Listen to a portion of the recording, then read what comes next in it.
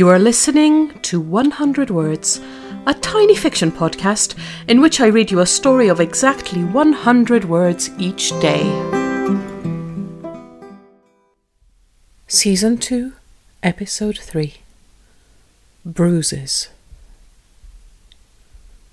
When he wakes up, he discovers that the bruises on his legs have blossomed further. He's been a doctor long enough to know what this means. But perhaps through some hidden preservation instinct, his brain trying to protect him from the unspeakable truth, he finds himself more distressed by how they look.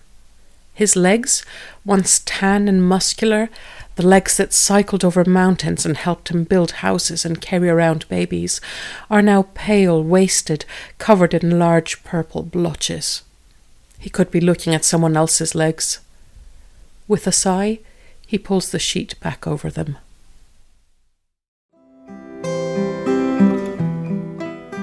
Thank you for listening to 100 Words.